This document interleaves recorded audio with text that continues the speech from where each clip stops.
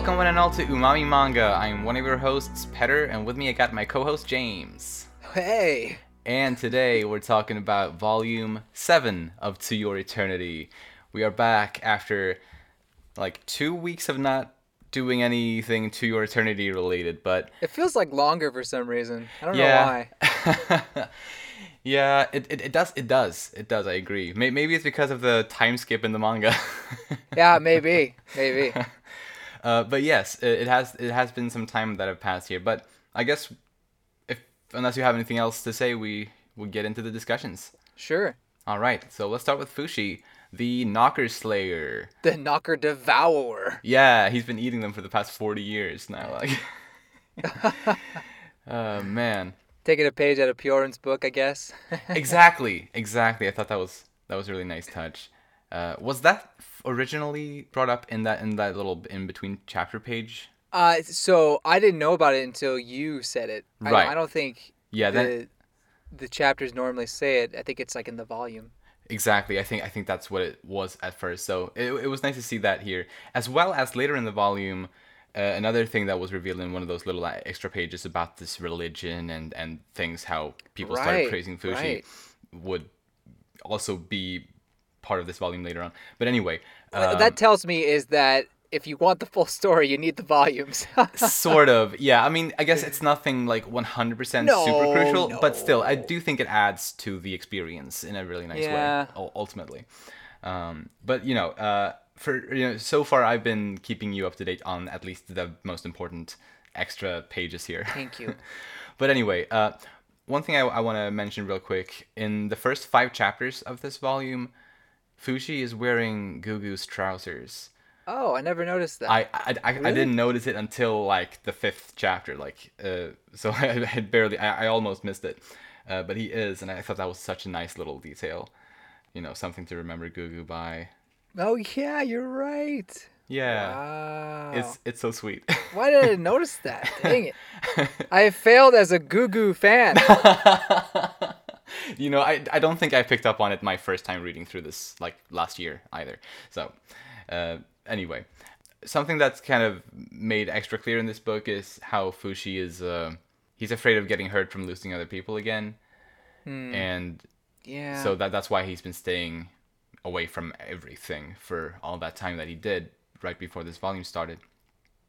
I had hoped that at volume 5, like the end of volume 5, he had realized he needed people to help him to not only take out the knockers, but just enjoy life and be happy. But thankfully he realizes that this volume, I think finally we can say that. But maybe towards the end he has a little bit of doubt. But I think he's able to overcome that and see that. But earlier on, yeah, he's very much just wants to do everything himself and not have that pain like you were saying. So I don't know. It was kind of sad to see him revert back to that. But I guess it was also just the continuation of the lesson that I guess Tonari was trying to teach him. Well, not like deliberately trying to teach him when they were younger, but definitely when she was older. I think it was a lesson that she was teaching him. Absolutely. And actually, about Tonari, there was one part that kind of confused me. I mean, it's about Fushi, but it's also related to Tonari. After Fushi woke up from the Western Morning Glory, and he came into the room where Tonari was lying in the bed, he asked why the knocker attacked Tonari. But at that point, he shouldn't have figured out that it was Tonari yet. So I got really confused by that. Oh, I missed that. It's like basically the first thing he says as he comes into the room. And so I was thinking if maybe it's a mistake, like either Oima's own mistake or perhaps a translator's mistake. I don't know. However, do you see it now? Yeah. Yeah. So, but I also had this thought that what if he somehow subconsciously knew that it was her without really having realized it like properly? Maybe. And that just kind of slipped out without him necessarily noticing that he even said it that way. Maybe. I'm just trying to find a reason for to make this work somehow. Another and kind of going along with that, I had the thought that what if while he was lying unconscious there on the table during the scene when it was only Hisame and Tonari, like when they were interacting with each other. What if he sort of had a dream about what was happening between them?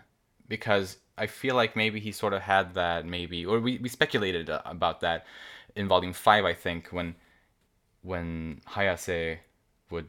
Was getting all fresh with him. Yeah, exactly. He would later on have a dream about that. And I was thinking... Sampling the Fushi course. For sure, yeah. Sorry. Let's call it that. So basically, what if he sort of had a dream about what was happening between Hisame and Tonari? See, that I can see, but the name... He should be able to register because later on he tries to transform into Tonari. He's like, oh, I can't. Tonari's still alive. Yeah. So I think, I mean, I totally glossed over this without thinking because we all know it's Tonari. It's no surprise. Right. They literally say it earlier on. Yeah, and like to us, we were basically able to figure that out right away as readers. Right. So it just reading that kind of goes over your head. But you're right. He shouldn't have known that. And I think it's a mistake. Yeah. And it could, and I don't know if it's necessarily an Oima mistake. It might just be, well, I don't want to throw the translators under the bus, but it could be a translator. Exactly. It could be either, really. It's hard to say just right now, but yeah, it was something that made me think, at least. And of course I don't want it to be a mistake. So I'm trying to find ways to make it work. But I mean, I really don't know, and maybe it shouldn't be taken too seriously. But yeah, just wanted to see if you had any ideas there. Well, we gotta wait till season 2, I guess. Oh yeah, exactly. Maybe the anime will make sense of that.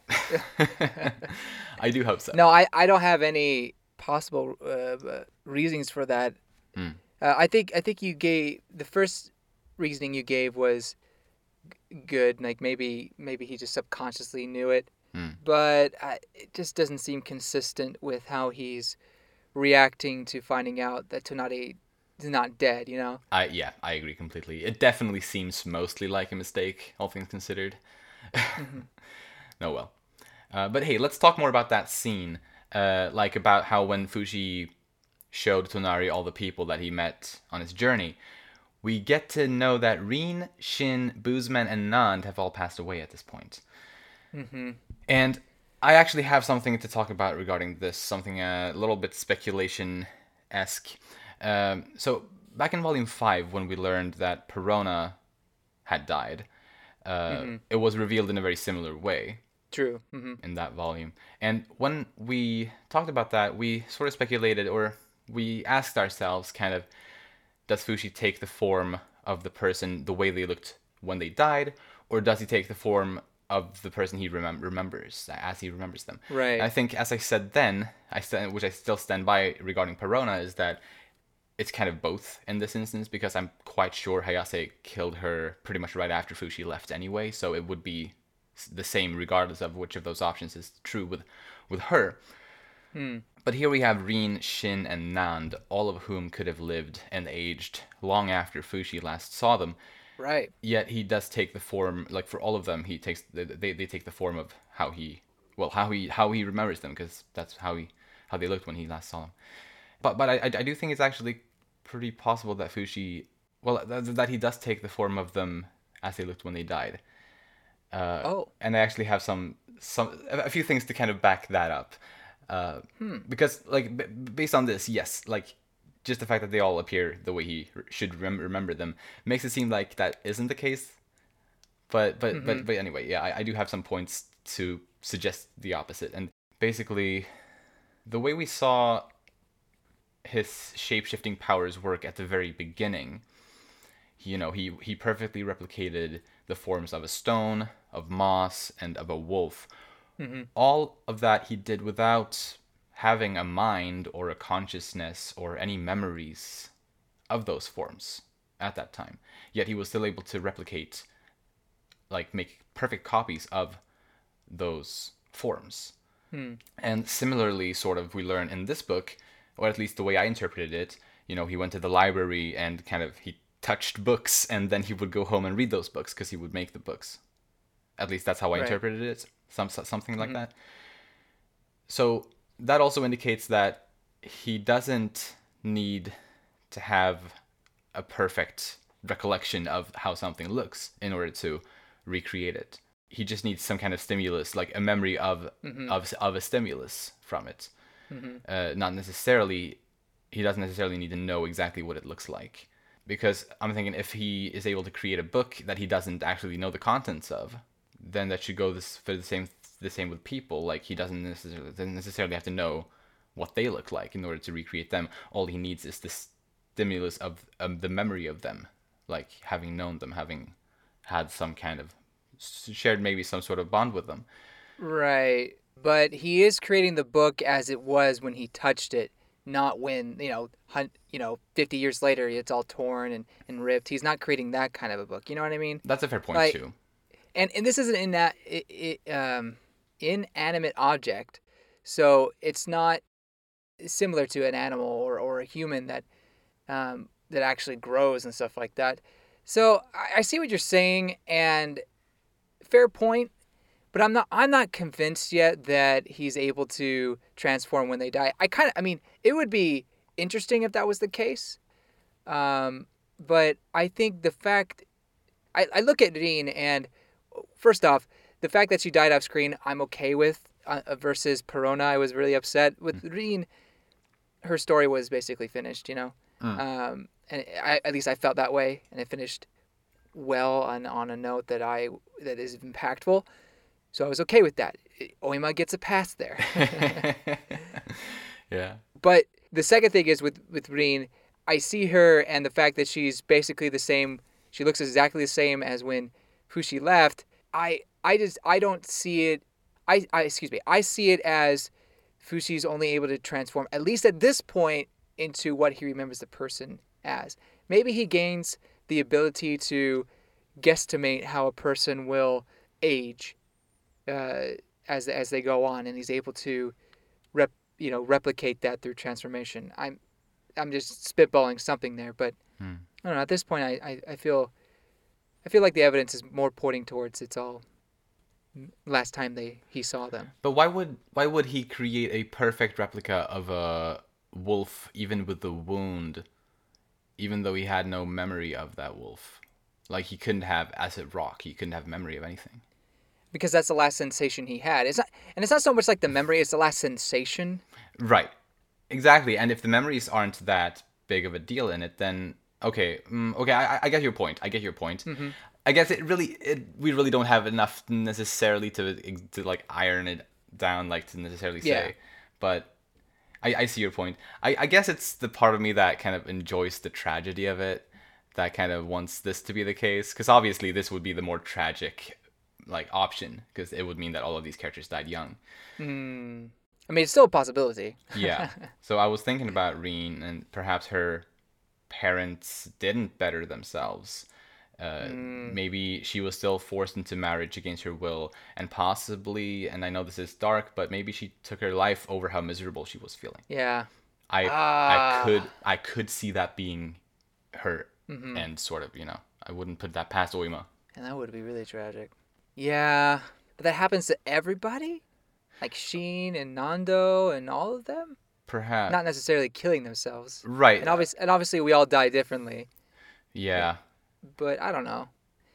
I mean, it's a story, so it's definitely possible. Yeah, I mean, and of course, it's just my speculation, and it might go against some of what we've sort of learned in the story.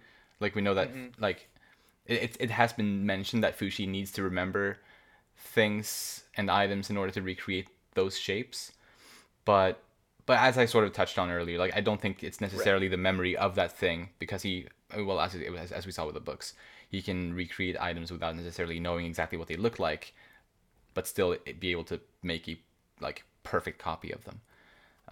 But yes, that's all I had to say about that. So how would we know? How will we ever know if they died premature or not? I guess. Yeah.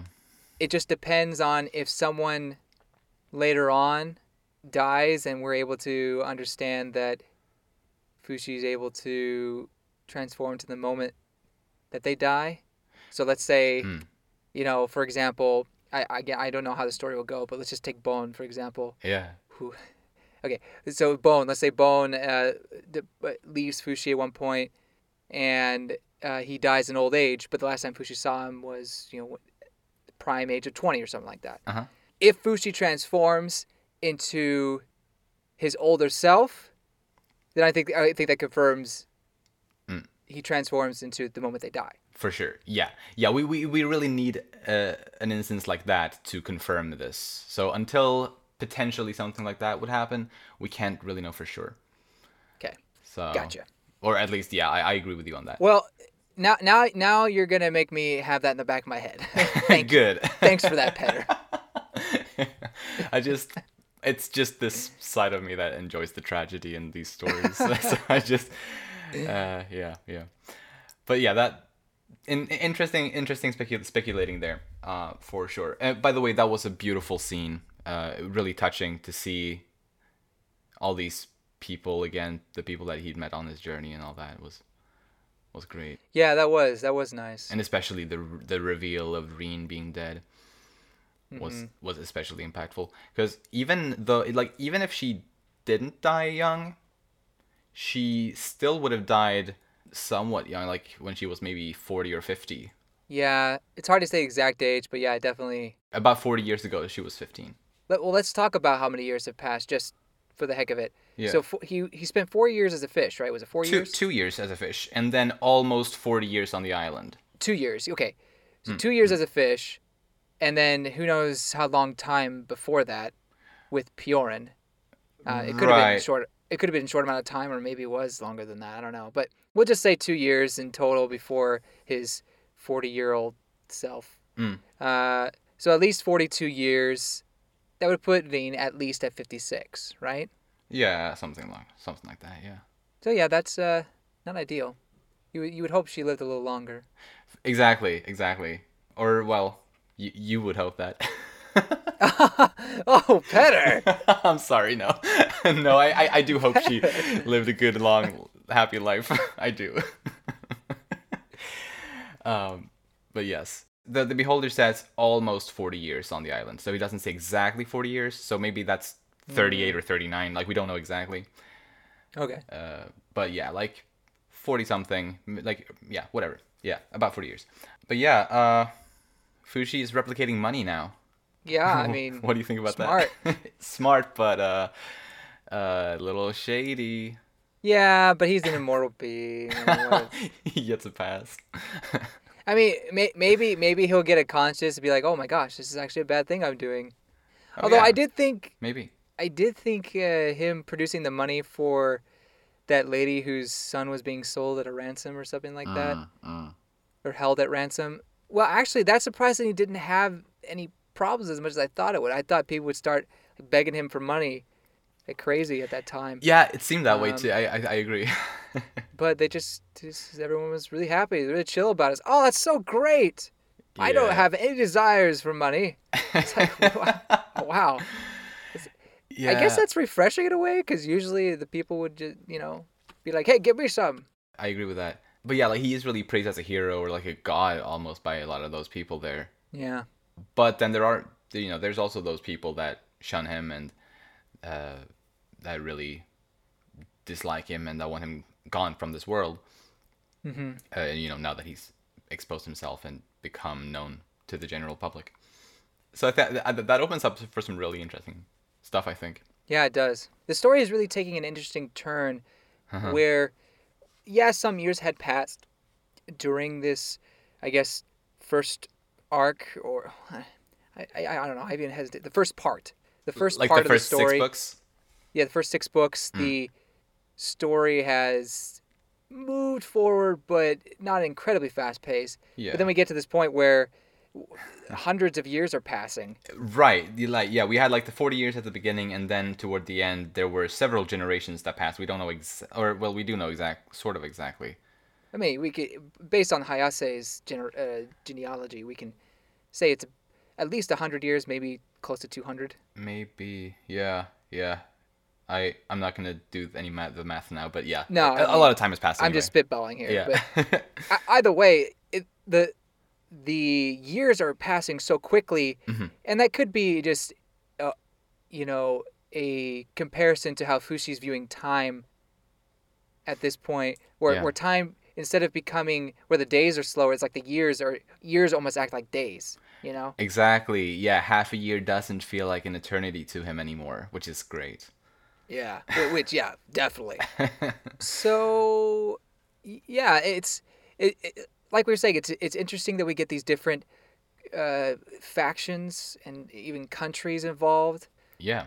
Yeah, so I am interested to see where all the I guess politics, not really politics, it's just people who don't like or who think Fushi's a devil or demon. Yeah.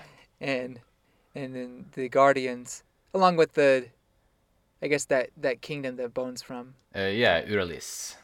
Or what's it called? I pronounce it Uralis, but I'm not sure Uralis? if I do that pronunciation justice. I'll have to look at the Japanese, and because the katakana will spell it out basically. True, or at least sort of. It depends on what the intention is. Japanese pronunciation of it. Yeah. It's really interesting to see where this is going to go. More on Fushi was something that was thought was kind of interesting was about what Tonari told him to find a friend, to find someone who can understand him. Yeah, was interesting, and I think it seems like Fushi wonders if Kahaku can become such a friend to him. At least it seemed that way to me at one point later on in the volume. If he kind of had those sorts of thoughts about Kohaku or Kahaku, and I do think he does try to build some sort of friendship bond with him, like that. I mean, he doesn't think of him as a super special person like Gugu or March were. Obviously, but I think he does have those sorts of thoughts and maybe that curiosity to maybe have Kahaku as a friend like that in the future. I definitely have more thoughts about Kahaku, so I'll say for his character thing, but I do think that there is potential here for a friendship more so than with really any of the other, I guess, reincarnations of Hayase. Probably, yeah. So, something I want to bring up is earlier on in the story, when Fushi gets back from the sea. By the way, that whole sea escapade was pretty funny, and the goatee, or actually, so his friend in the sea was. I thought that was really funny. Like the greatest betrayal in all of anime is right there when that goatee left him. But so something I realized, I thought goatee was a type of fish, but I looked up goatee. I was like, what is this? And apparently, so it must be an English translation thing. GHOTI can also be pronounced fish because of how messed up English is with its weird pronunciations. Oh, I think I've heard maybe something about this when I was younger. Yeah. This sounds familiar. Yeah. This is something that I think I heard a long time ago, but I totally forgot about. So got just real quick, like rough is spelled with GH at the end, so that's so with fish, and so you can do that for every one of those letters. Right. Anyway, so I thought that was really funny, and kudos to, I assume, is the translation team for coming with that. Maybe there's something similar in Japanese. Right. I'm not sure. Interesting. But yeah, that was the greatest portrayal in anime history, and I'll never forgive you. Totally was. But after that, he says he transformed into the form that felt the most him, the most me. Yes. And it was, I see. I even said it's Fushi. It's the boy. Uh-huh. But then later on in the story, he's basically forced to change his appearance because they recognize the boy too much. Yeah. And now he's walking around as Perona, which I wonder if he should have gone with Mia more. Just because Mia doesn't have much of a character in the story, and that Fushi transforming to Mia kind of be like a fresh slate. Whereas Perona was someone that the reader really knows and kind of is like conflicting. At least for me, it was like conflicting seeing him just being himself as Perona instead of just transforming her into her for battle purposes or whatever. I see. I don't know. I get you. I get it's you. a strange thing. You know what I'm saying? I do, but I don't feel that way personally. I actually really liked it because I think, Yeah. well, because of her being much more of an actual character, much more of an important character to the story compared to, for example, Mia. Yeah. I think that just makes it more interesting in general. That's true too. That's true too. So like it's kind of love hate because I love Perona's design so much because oh my gosh, Of like course. so cute. But yeah, I guess there were just a couple like conflicting feelings. For one, does he stay as Perona? Is that a spoiler if I ask this? If you think it is a spoiler, don't tell me. But does he stay as Perona, like for this like arc, or does he ever like go back to being what he used to call himself, me? The boy. Well, should I answer this? You don't have to. It could be just a rhetorical question. Right, right. Yeah. So I understand. Like spoiler reasons, you don't have to answer. But it's just something that got on my question because if he does stay Perona, that does bring up some interesting, not complications, but potential plot threads. And I don't know. It'd be interesting to see where it goes. Absolutely. I'm happy to see more, just to see him use the shapes of his other, friends more frequently. Personally, Oh, that's a good I point. remember that was something when I read this series the first time, or these 12 books. That's something that was going through my head. Like I was hoping, okay, kind of wishing he would use Gugu's form more, and like we see Perona's form here. Like it's something that I definitely enjoyed seeing. Yeah, I'm glad that I'm glad we can see Perona again as well. But yeah, speaking about like that part of the story, he lets himself get captured by Bon in hopes of perhaps making friends with him in order to, to have his massive army on his side in the fight against the Knockers, which is good thinking, I think. Yeah.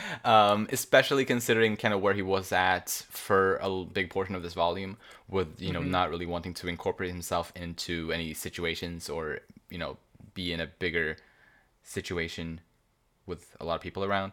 So I think that was a good move, very good move. Yeah. Fushi, the ruler of the free people. I like it. Yeah, exactly.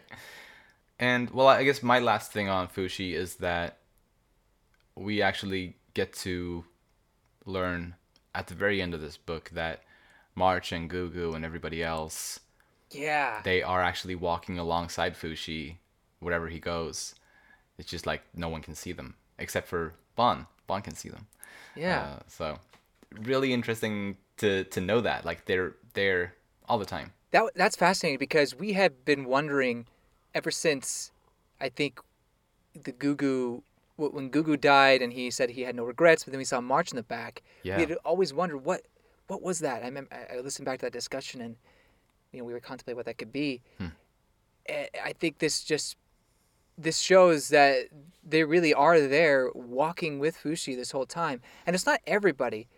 I think based on what was discussed with Fushi about Phi, and we can talk about that in detail with the Beholder, but yes, or whenever you would like. Yeah, But with Phi, to me, most of the spirits that were with, or not spirits, most of the people that were with Fushi and he can transform into, most of their Phi went onward, moved on, whether it was reincarnation or onto the paradise or whatever the Beholder called it in chapter 6 or volume 6.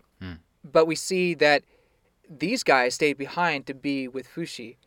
I'm not exactly sure why or how they made that choice. I think Tonari is probably the easiest to understand since it seemed like that was her goal from the moment she went back to Fushi, to go save him. It seemed like that was kind of her desire. But everyone else, like Gugu said, he didn't regret his life, and so I thought that would mean he'd be okay with passing on. Yeah. But I guess he felt like he needed to be there for his little brother. Exactly. And I admire that. And yeah, and I think that's totally it too, because I think one of the things we learned about the Phi was that basically they can carry on somebody's will. That's kind of mostly what they do, supposedly. So I think someone who had a strong willpower to be with someone or to stand by a loved person or something like that. I think maybe it's related to that. Like maybe that's why these people who were the closest to Fushi want to stay by his side, because that's what they wanted to do. Like that's what they would have wanted. I think that's a strong possibility. So just quick couple things. Fushi is the 40-year-old virgin. Although much older now. True. But true. just the whole beginning part, and then it's like in the middle after Tonari passes, Hisame visits him and tells him about things that we'll talk about, I guess. But just the fact that he didn't know anything about procreation, and the beholder is just like, you totally could do it. You could go to town. You just do it and try it. I thought that was really funny too, how he said you can go to a town. Yeah. But that also makes it sound like you can go to town, like go to town. When I first read it, I thought he said go to town, and I was just dying. Yeah. And I was like, there's no way. And I kept reading it. I was like, oh, there's an A there. Oh. Yeah. But okay. it must have been intentional. Like it's so funny. I loved it. So obviously we've established time is moving on. Is the world progressing in some sort of way? Like, is it changing from eras, or is it still how it was when, he was first in Yanome and traveling with, and then ended up traveling with Bjorn and everything? Yeah, I had those thoughts too, actually, and I think it's hard to tell because Fushi is constantly traveling around the world.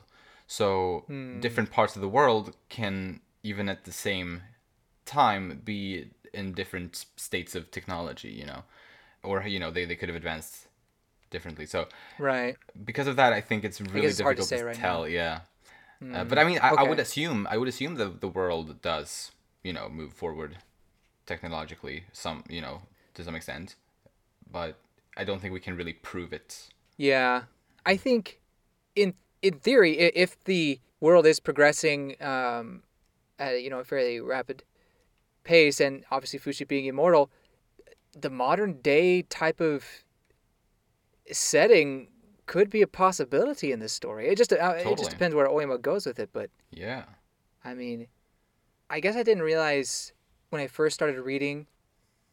I mean, it was a possibility in my mind, but I didn't realize how quickly we would get to 200 years or so. yeah. So there's that. I forgot to mention this, but the irony is not lost on me that he transformed to Perona. The irony is not lost on me. Maybe I'll bring that up again, but I'll let you think about that. Okay, I will think on that. Okay, I'm done. So let's move on to Tonari then. 55-ish years old, and she is so cool. She's such a boss. Like, man, I love her. I love her so much. But why didn't she tell Fushi who she was?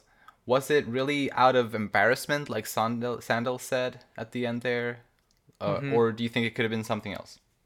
I mean, just my thinking of what the writer could be thinking, I thought it was just a poetic way of Fushi finding out who Tonari actually is. Yeah. And I think it worked well, but it was a little weird that it was just so obvious it was Tonari and that Fushi was never able to pick it up. I mean, it had been at like 40 years, to be fair. Right. But hey, I waited. Okay, I only waited like a day after our discussion. So yeah, I understand. I understand that it wouldn't be fresh on his mind, but still, you think he'd be able to pick up the pieces a little bit. But yeah, I mean, it is what it is. I really don't have it. I don't have any other idea what it could be besides she just wanted to play coy. Yeah, right. Probably. I could definitely see her being like that. But yeah, she knew there would be Western Morning Glory in the tea, or she very much suspected it anyway. So she shared kind of her story about how she started building up her immunities, and of course we get the explanation for why the Western Morning Glory never really affected her, having to do with the poison in her owl Ligard, and how that made her resistant to that from a very young age. Such a cool thing, and to learn that she has been going through this entire process of making herself resistant to all of these various poisons. For Fushi's sake, to eventually be able to help him and to maybe pass that on to him. Such a cool thing to do. Yeah, it's impressive, and I thought it was very clever how Oima tied Ligard and Tonari's fate in that way, and how her immunity to the Western Morning Glory was because of her owl. Like that, I think that was very, very clever. Yeah. And then just her going above and beyond to become immune like that it is incredible. It made you really appreciate Tonari even more, and just the amazing person she became, and just a hard worker she is. But it also made her death feel even more just sudden and like, wait, no, you're so cool. Why? Yeah, like you just got back. You just got back. Why are you leaving? Yeah, that was rough.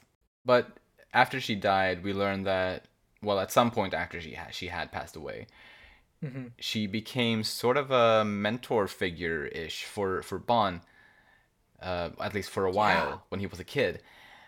I thought that was a super neat little thing, and spreading the word of Fushi. Exactly, yeah. She told him how he could eventually locate Fushi and recognize Fushi.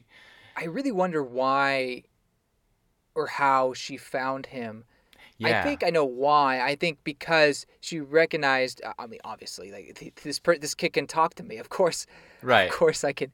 He could talk to spirits or whatever. So that obviously that's going to be useful for Fushi. I bet she thought, and that's great. But how did she find that?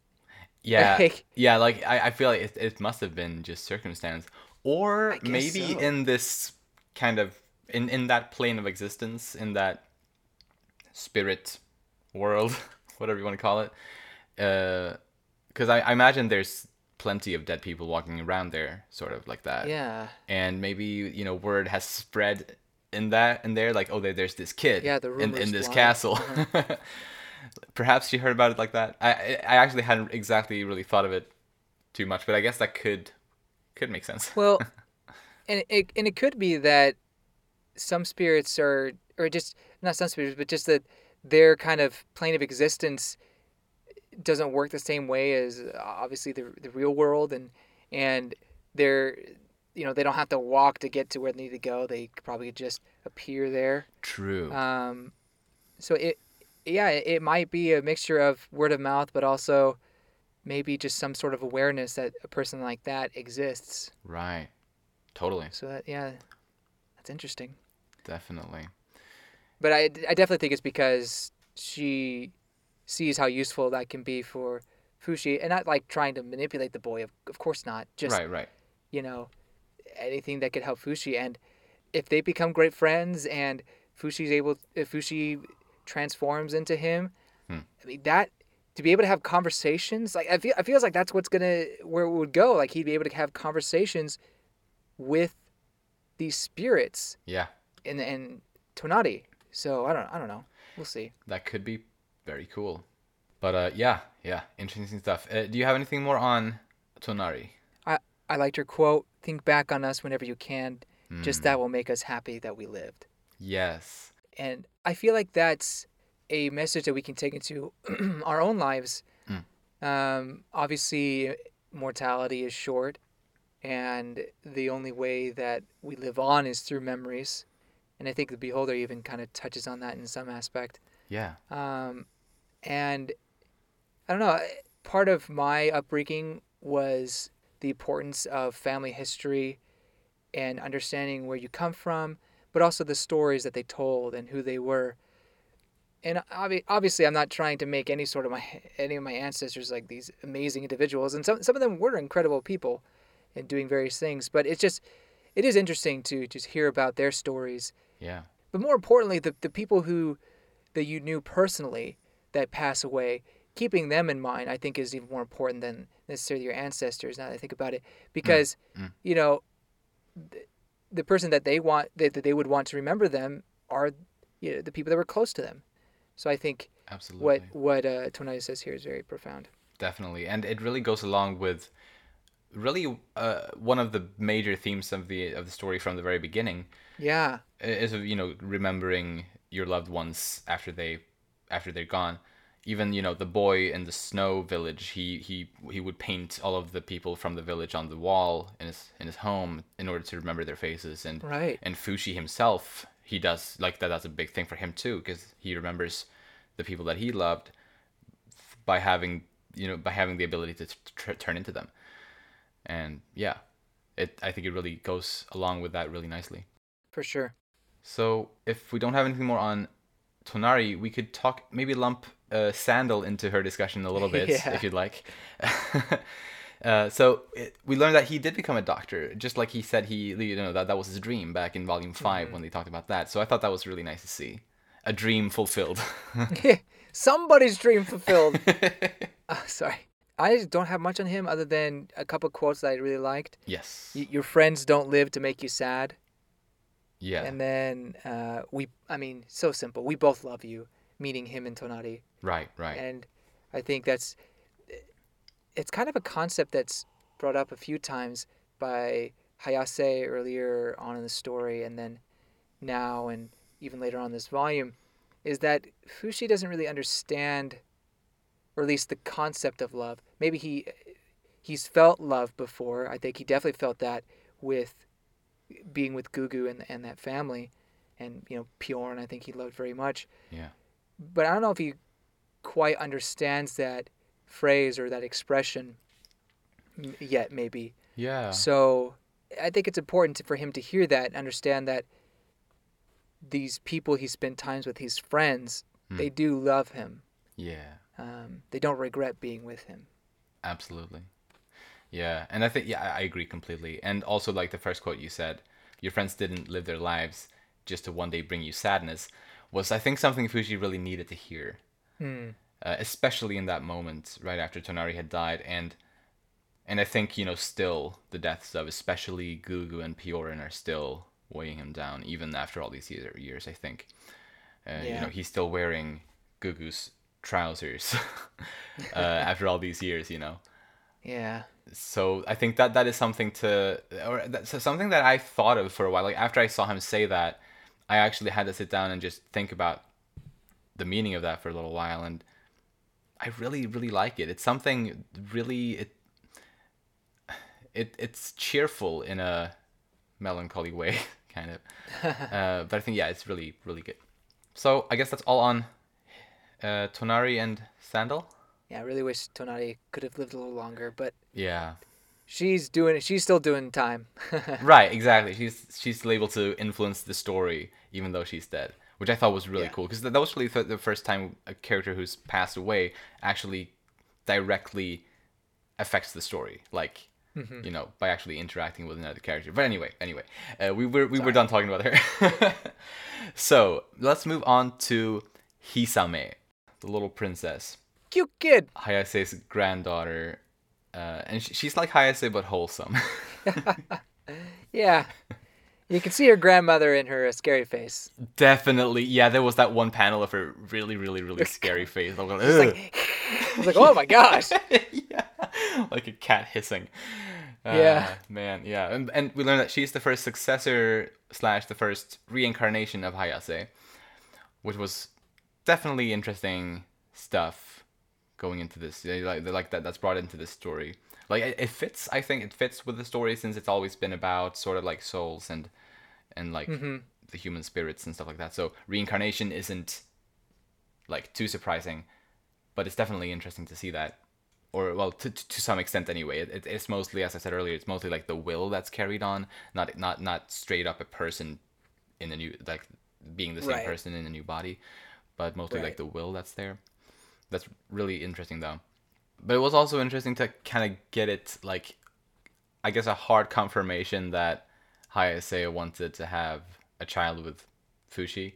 Like that was Yeah. really like her primary will, which has since Mm-hmm. been passed down to her descendants. So it was nice to get that like completely confirmed. So the Volume 5 cover art makes perfect sense now, even though obviously we were suspecting this ever since around Volume 5. Right.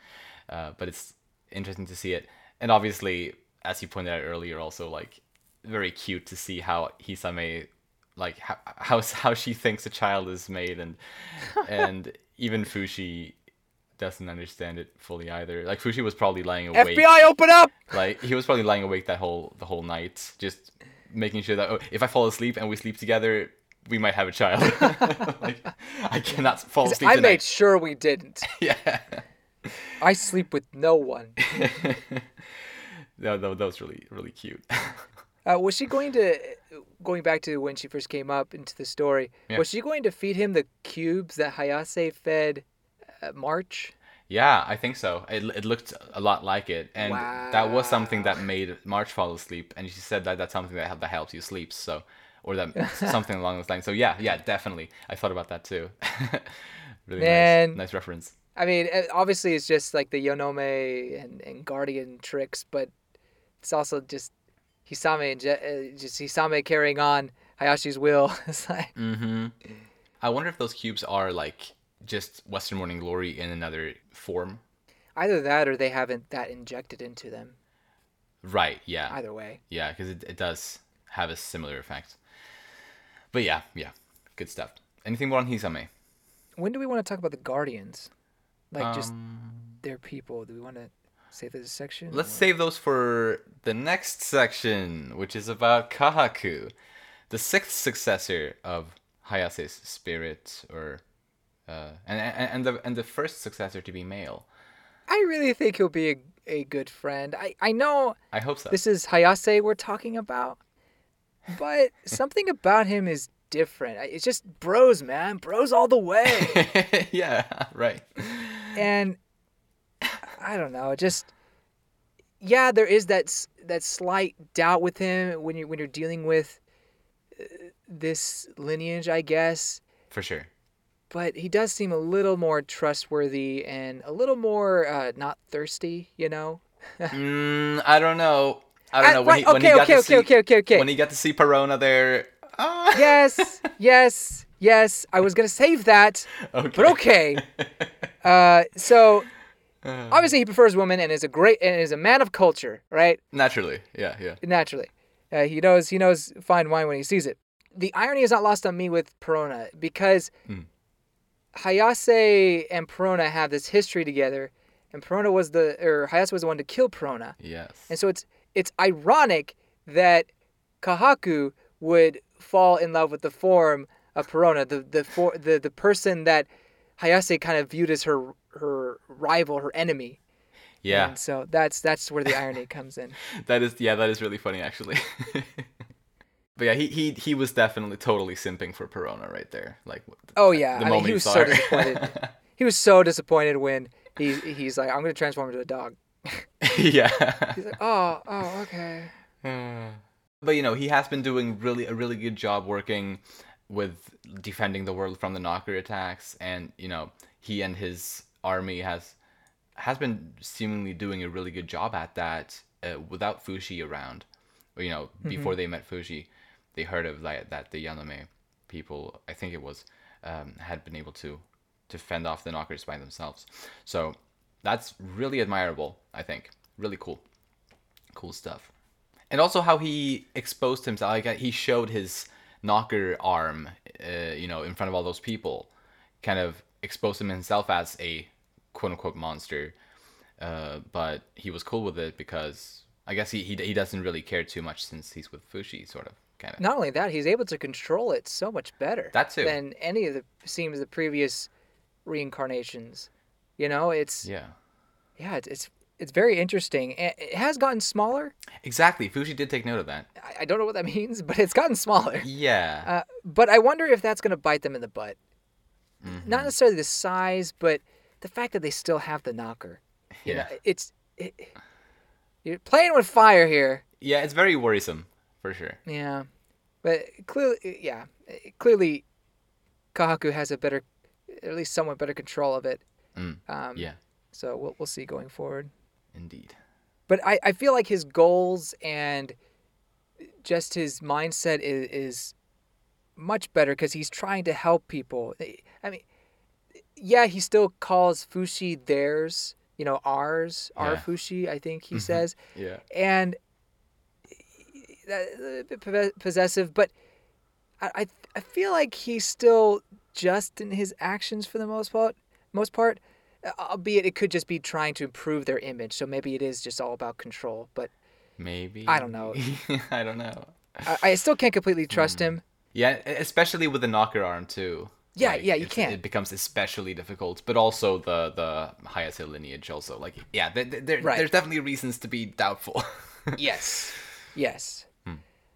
But at least he's not trying to seduce him at this point. But allow me to say, or at least speculate. I wonder if he wanted Fushi to turn into a woman, not just because he needed Fushi to change his form, because he could have changed it to anybody else and probably been okay. You could change to Sheen or someone just like no one really knows. But he's like, a woman, do a woman. And he's like, no old. Come on, give me something good. Yeah, it really felt like that. So I don't know. So maybe he is thirsty, and he still technically has the will of Hayase. Exactly. So maybe deep down he's just like, I want Fushi. Oh gosh, I want Fushi. Yeah. I don't think he can fully escape that. He's kind of a slave to that in a sense, to Hayase's will. Yeah. Like, even though he might be heterosexual, which he does claim to be, there is still that reincarnated will inside of him, and so when Fushi does take the form of a female, then it's not so strange that he might become just like all of his predecessors, Yeah. Although I do agree, he does a good job at like not going overboard with it, like too much at least. Right. I mean, there was that one part where he was really like doting on her a little too much, maybe. But still, I think all things considered, with all these circumstances, I think he is doing pretty good. Kind of. Right. Yeah, Kahaku is a very interesting character. Yeah. At this point. Oh yeah. I'm excited to see where it goes. I love him. From here, because it could go in a few different ways, I am excited to see that. Allow me one last piece of like speculation. Yes. It's just like really weird for me to say because I've just had in my. So when I first started the story, I referred to Fushi as an it, or just because I just wasn't comfortable like giving them a gender. Right. But then he was so comfortable as being the boy that I started calling him he and just accepting that, and I felt like the story was doing that too. Yeah. But now I don't know with him being Perona and then this whole thing with Kahaku, like don't tell me that like they're gonna have a child like that. That is just gonna, I don't know, man. That messes my mindset a little bit. I mean, it's not the end of the world, and we're dealing with Fushi, an immortal transforming being here, so I'll accept it, but it's just like, huh. But I mean, if he's comfortable with whatever way it happens, then I guess by all means. Yeah. It would be interesting if that's how Hayase's will is fulfilled. Exactly. That definitely would be. So yeah, obviously a different take. Right. Of course, I'm not going to comment on this too much, but sure. But it's definitely an interesting idea, and I do love Kahaku's character. Like, I think he's awesome. But yeah, we'll see what happens. Did you have anything more on him, or you said you had something on the Guardians? Yeah. Just obviously their growth is incredible.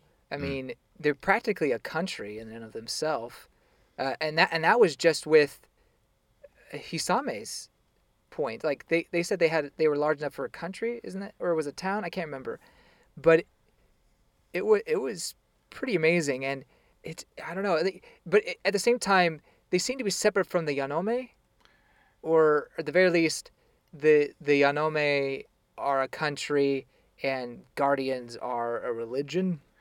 Something like Something that. like that. Yeah, I think so. Anyway, so the Guardians, while still kind of sketchy, I don't know. They've played more of a role in the world building than I thought they would. So it's fascinating, I think. Yeah, and they've really proven themselves, to do good in the world, especially under the leadership of Kahaku. Yeah, like I did not expect that. I honestly thought that they would potentially cause some issues, and maybe there's something happening in the background, but Right. I don't know. It seems like they're really trying to make the world a better place. Right. And also, they're quite capable of Yeah. taking down the knockers. Totally. Yeah. Yeah. Definitely. So, wow, it's like maybe this wasn't such a bad thing after all. Exactly. Yeah. Things are looking pretty good right now with Kahaku and that side of things, plus the potential future cooperation with Bon. I mean, we don't know for sure, but Right. at least Fushi has that in mind Yeah. as a possibility. So, anything more on Kahaku and the Guardians?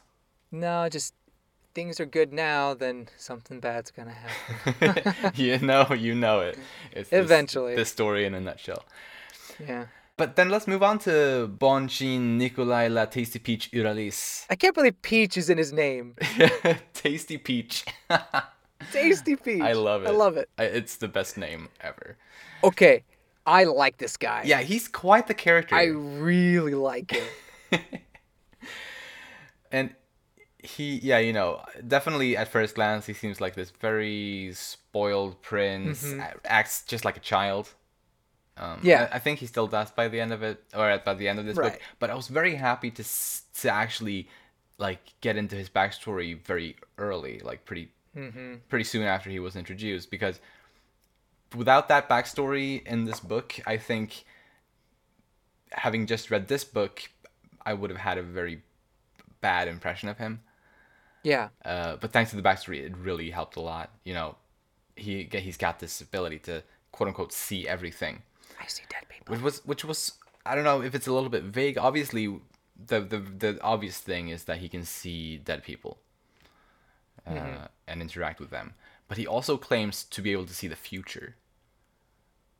So Yeah. I don't know exactly to what extent he's able to do that, if at all. But it seems like this seeing everything ability is broader than just seeing the spirits of the dead. Yeah, I thought, when I first read it, I thought the seeing the future part was just him exaggerating, or maybe being very confident that he'll be king. And that's how he sees the future. Right, might be. But reading it a second time, I was wondering, maybe there's more to his powers than we understand right now that the story's letting on. But I don't know. Right. We'll yeah. see. It does remain to be seen. Usually I don't like the posh characters, but because of that backstory and just even his mannerisms and kind of his just some of his lines make him endearing, even in the short time he comes in. And I really hope it works out going forward.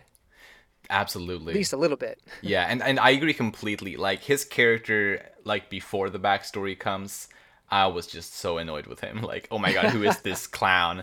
But yeah, like definitely the backstory helped so much, and yeah, like it was as we mentioned earlier, like he had Tonari, like her spirit would talk to him before he went to bed, and stuff like that. And it was thanks to her that he was able to recognize and kind of locate Fushi. And he even recited one of Tonari's quotes that she had said to him when he later on talked to Fushi. The thing about sharing your gifts with the people around you was something that she had said to him, that he does that he can do that. And when he walked into Fushi's tent, he said that's what Fushi does. But then he added that that's what I would say if I was your old friend, something like that, which was a really nice little nod to that kind of. And I guess it sort of also kind of indicates that Bon and Fushi are somehow alike, because they both supposedly have this ability, at least according to Bon. or at least he thinks so. Like since obviously he was the one who used it in that kind of way, but maybe there's something more to that. Potentially, I'm not sure, but at the very least, I hope he does become the ally, the friend that Fushi needs. Yeah. Oh yes. I hope so. Definitely. I don't know if we have too much more on him. He made his debut kind of late into the book. Yeah. But do you have anything more? I really wonder if that girl spirit will come back again at all. Yeah. And I wonder what kind of role or importance that is, if anything. I don't know. Yeah, it seems like it's important. It seems like it was gonna lead up to something, especially since she came and she left that handkerchief, or like the thing that she had been working on his bed, which is also interesting. If that's a physical object, how does that work? Or is it just like a ghostly object? Like, I don't know. I don't know. I think she's real. Interesting theory. That would explain why the handkerchief is there physically, if it is. Right. And no one sees her, but I think she just escapes quickly. And they just assume it's one of the spirits he's been seeing. Right. But that could just be me being not romantic as in like I sense romance, but just romanticism. That kind right. No, absolutely. Definitely. I really like that theory. All right, then. Let's move on to the Beholder. Their relationship, his and Fushi's relationship is it's almost comedic at this point. Yeah, like especially with the reproductive organs and stuff like that. That was really funny. Like that was definitely really funny. And then another one where it's like, oh, that's how they've been, or that's what they're doing now. Not talking about the knockers, like hiding in the arm. Wow, it's like that's weird, or he says something like that. Oh yeah, like that's what they think is smart, or like. That's what they think is clever, or something like that. Yeah, something like that. Yeah. But then Fushi just turns around. And is like, oh, I bet he knew the whole time. Yeah. So I do wonder if he knew, because he didn't say anything about sensing it. Exactly. So. Yeah, I wondered too. But as we have touched on a little earlier in the discussion here, the Beholder does go more in depth about like the human soul or spirit, and he refers to it as a Phi. And also, I guess we've also kind of touched on this already with how the Phi can carry on. Like if it does go into a new body, it can carry on the will of the previous person. And that's probably what what's happening both with Hisame and everyone later in her succession, as well as Fushi himself. Here's what's interesting to me is that Phi needs a husk, a body, in order to, to I guess live, right. Which is, I guess, kind of goes along with the whole spirit idea. But now that we have spirits that we can see, or at least these Bon can see, right? It makes me wonder if Fushi could potentially make a husk of a body, and then these spirits can go into them. That seems a little weird, and I don't know why the story would go in that direction, but I don't know if these guys are just chewing around, and if Phi can just go into a body and... So you're thinking, hypothetically, if he would create a lifeless husk of Gugu's body, then Gugu's spirit can just go into that body and he would be alive again. Is that your thinking? That's exactly. Like, just theoretically. I'm not saying that's where the story's going to go, but based on what Beholder was discussing and what we saw at the end of the chapter or volume, that's just kind of where my thought went. Right. That's a very interesting theory. Like, it seems plausible, but also kind of broken. Like maybe a bit. I don't know. But let's say Fushi would be able to do that. Like let's say that's a thing that can happen in this magic system or whatever we want to call it.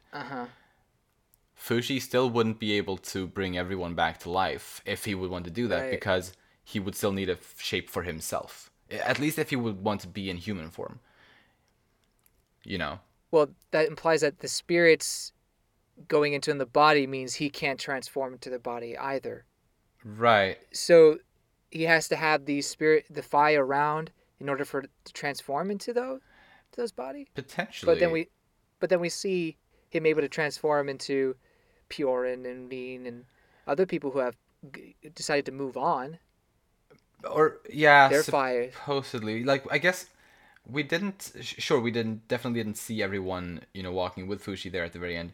But it's also possible that there could be more people off screen. I get potentially. Oh, that's a good point. We can't know for sure, I guess. That's fair. That's fair.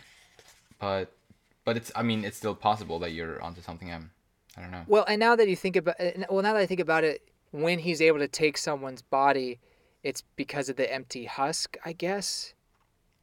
I don't know. It's like the fire is not there. I don't know. I don't know. I'm confusing myself at this point. I'm sure we'll learn more about this as the story progresses. But it was still really nice to get more, like, to go more in depth on it in this book. Yeah. The Beholder tells Fushi that Fushi's discomfort around Hizame was due to him not really knowing her very well, and he suggested that Fushi should approach her a little bit at a time in order to, quote-unquote, become immune to her. And I thought that was a really nice way to foreshadow the reveal later on about Tonari's poison immunities.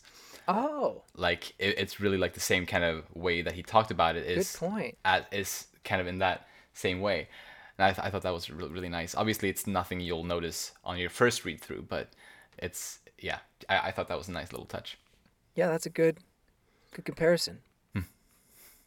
It's also nice to know that the Beholder doesn't, like, it becomes very clear, I think, in this book that the Beholder doesn't really know everything. He's not all-knowing. Far from it.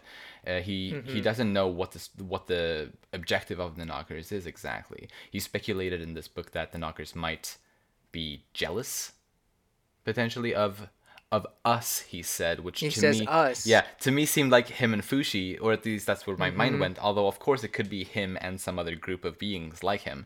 Yeah. But we have talked about this before. I do have more to say on this, though, and this is me going big brain theories here. Go for it. That are probably stupid.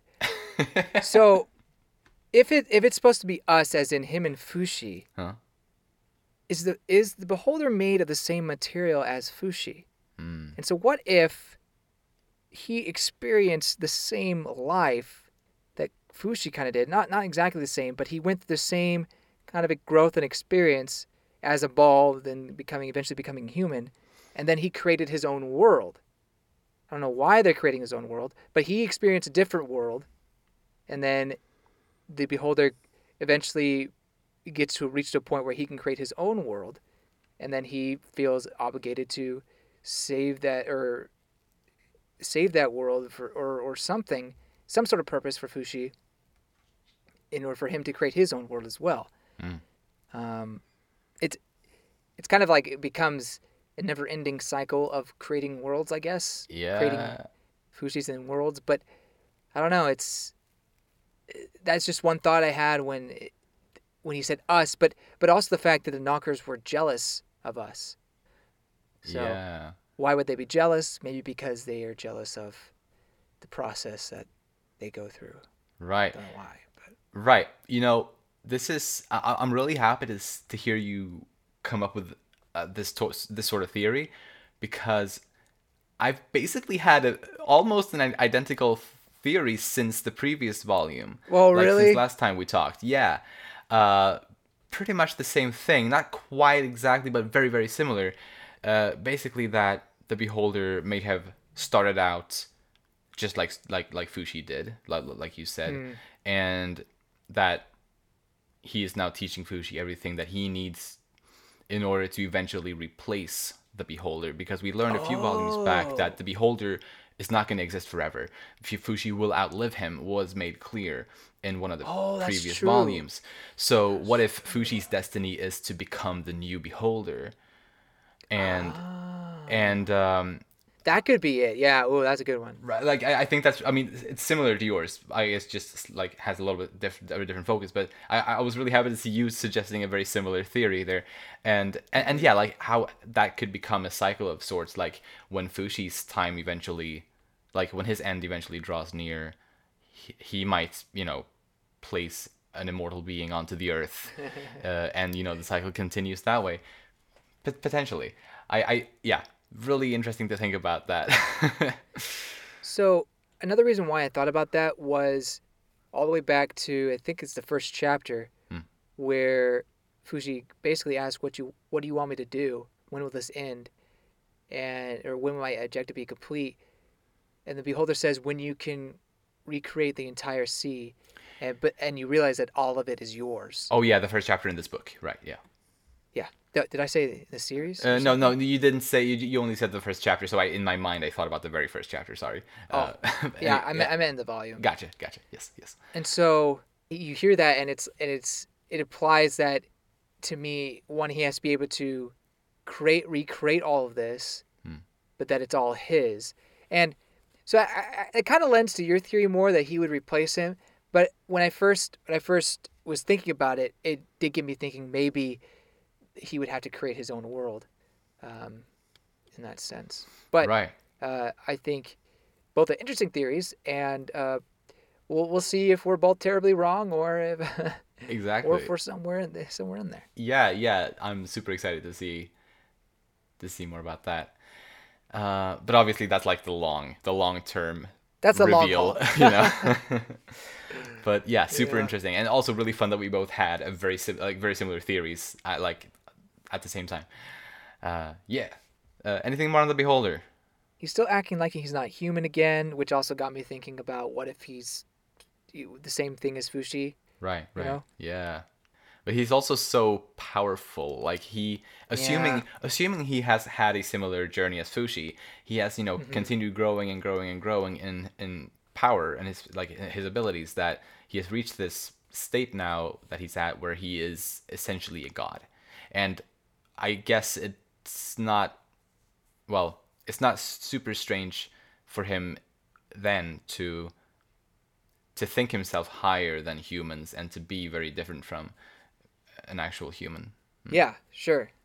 But I also think that Fushi's potential growth could end up becoming like the Beholder, becoming a god. Yeah, absolutely. Of sorts. So, yeah, Fushi could be like a pubescent, or the making of a god, like the growth of God. Exactly. Yeah, totally. 13,036 people died from knocker attacks without Fushi being there. Right. I think that was pretty heavy for Fushi. But Beholder says, more people die from natural disasters. Exactly. Yeah. I guess that makes it better. Okay. That's all I have. Gotcha. Then the last little thing I have to talk about here is the knocker. So what I got on them is, for the past 40 years, they don't seem to have really changed their tactics too much while fighting Fushi. Over those 40 years, I think Fushi made a remark that it was just the same every time, sort of, which I don't know. Maybe they couldn't find a new way to upgrade themselves or a new way to fight Fushi. So he just kept on kicking their ass for 40 years, until about the time when the volume begins, when their new tactic is to attack elsewhere where Fushi isn't. And I think that's been a really a new interesting kind of take on them, but that also, as the Beholder said, is a good thing in a way, because it takes away Fushi's reason to stay away from everyone, stay away from the world. So I guess you can view, like, if you want to look at it from a bright side. The bright side. Yeah. The Beholder side. Exactly. Yeah. But yeah, that was interesting. Like the new tactic after 40 years is to attack where they won't be bothered by Fushi, supposedly. I wonder what this knocker in the Hayase lineage is doing. Is it acting on its own? Are they all kind of one connected being, and this is just a plan of theirs? Right. Or like I said, is it acting on its own? I'm not sure. Obviously, I don't have any sort of answer, but it makes me wonder why he desired, or why it accepts being in Hayase's arm, or their arm, and now Kahaku's arm. What is it trying to gain from this, other than I guess maybe the fact that Hayase wants to be near Fushi the knocker, or this knocker at least, sees it as a way to somehow get at him, maybe. And it just potentially biding his time, and maybe it's impatient at times. I don't know. Yeah, my best guess is that it's trying to play like the long game and just really just wait for the perfect moment somehow.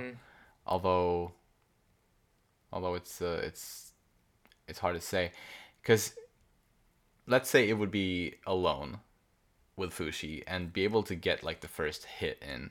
Yeah. Fushi at this point has so many vessels. Yeah, it's true. It would have to go through and steal all of those in order to defeat Fushi. So I don't know. I don't know. Hopefully we'll learn more about that. Yeah. So yeah, do you have anything else you'd like to talk about? Just some random stuff that not related to knockers or anything. Mind if I? All right, let's do it. Go for it. Okay, so Fushi's faces when middle aged are too good. They're just so funny because there's one where Hisame, I think, mentions that she's reincarnated Hayase, and he's just like, ugh. Yeah, like, yes. It's just, his face is so great. And then there was one where Hisame was really bothering him, or he trying to ask him to do was trying to do all these things for him, and one time he's in the bath and his face was like, huh? Yes. I love that face. Would you like me to rub your back? Or to wash your back? Yeah. That's so good. This middle-aged Fushi is pretty great. Yeah, I want more of him. Just comedic-wise. Many arrows are better than one. That's another line that Sandals said, I believe. Yes. But I'm glad that he's slowly understanding that better in the context of, his friends and just relying and trusting people. Totally. Well, we mentioned that there's the bear, March, Gugu, and Tonari. They're with Fushi, but there's no one else, it seems, around. Right. I guess Ligard is there after it dies. Yes. But that's about it. Right, at least as far as we can see. It's right, hard to... For now, right. Right. Exactly.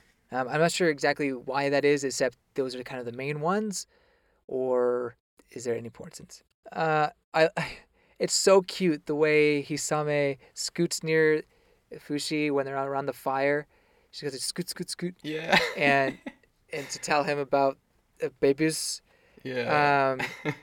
It was really cute. Really, yeah. I love how Fushi enjoyed making the Guardians and Hayase's reincarnations uncomfortable by transforming into Tonari. That was just a little something. He's like, I look forward to them coming now. Right. Yeah, that was really funny. It's been so much fun to follow along with Fushi's journey and his growth just as a person, and how at this point he just enjoys messing with these people that he has an issue with for a good reason. Yeah. Well, and this is something I forgot to mention in the Fushi's section, but we actually get narration from Fushi. Oh yeah. We never. Right. We haven't had, at least this long, this extended narration as he explains his sea story, as he explains his time in the town and the things he learned and the things he picks up. Exactly.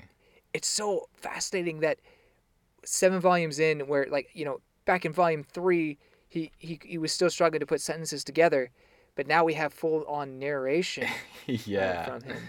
So it's incredible how much he's grown. Totally. Yeah. Lastly, he gets the egg in the face. He's like, now I can cook eggs whenever I want. Yes. Yeah. That was That's so great. That was one of the funnier parts. All right, I'm done. Again, looking at the bright side of life. Right. Good old Fushi.